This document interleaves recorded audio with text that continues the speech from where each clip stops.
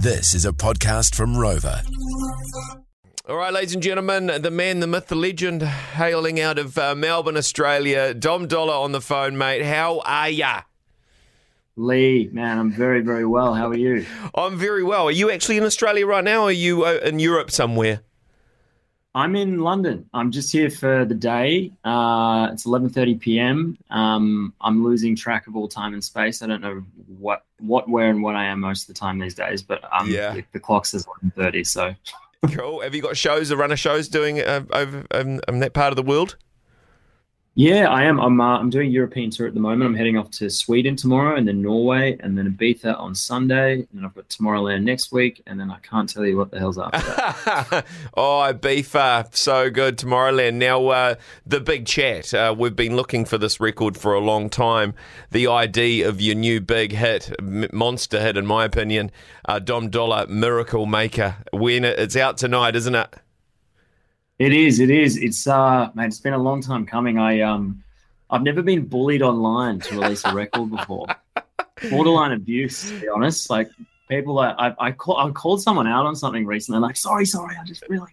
And I was like, all right. I'm like, he's a true fan. He's not a troll. But yeah, no, it's been wild, man, and just the support of all the other artists playing it, and it's really exciting, man. I've never had this much vibe on a record before. We've supported your music from San Francisco and take every record that you've had out. We've kind of championed, but this one it just feels a bit like real heat to release it, I guess. And I saw a comment like you said, some troll going, "When are you going to release it? C word." You know what I mean?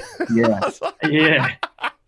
Yeah, it's funny. The fans are nice until you hold back the art from them, I suppose. Yeah, you starve them of the hit. You know what I mean?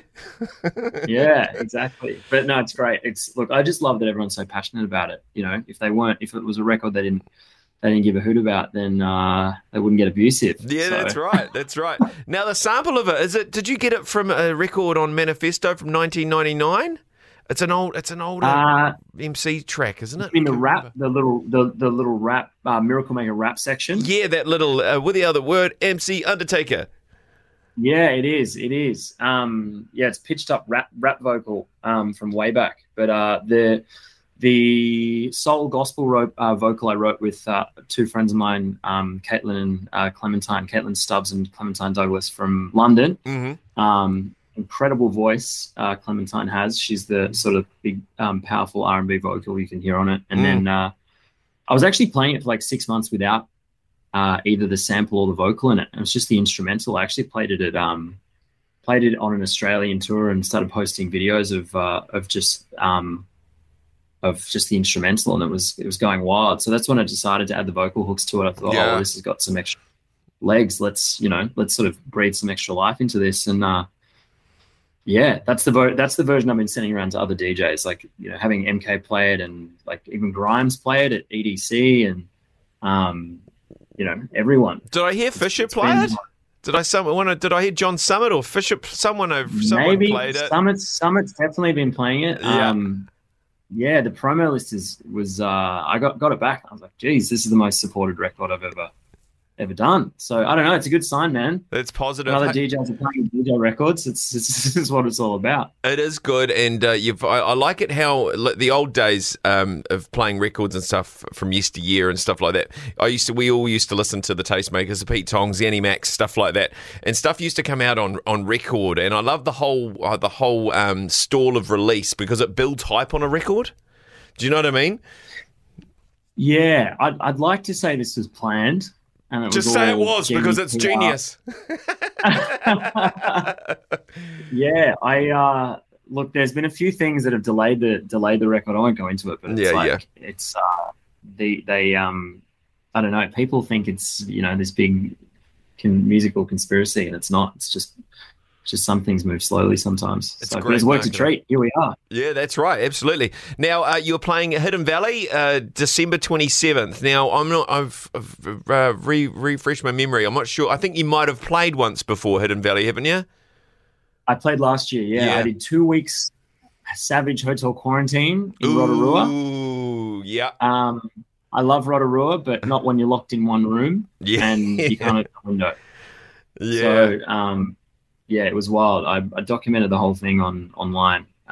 It was the only way to keep myself sane, really. Yeah, It's quite 100%. Well, we're glad all those rules have gone between the two countries, which is fantastic. Are you sharing the stage with Chase and Status, Prosper? It's going to be an epic December 27th, Hidden Valley, eh?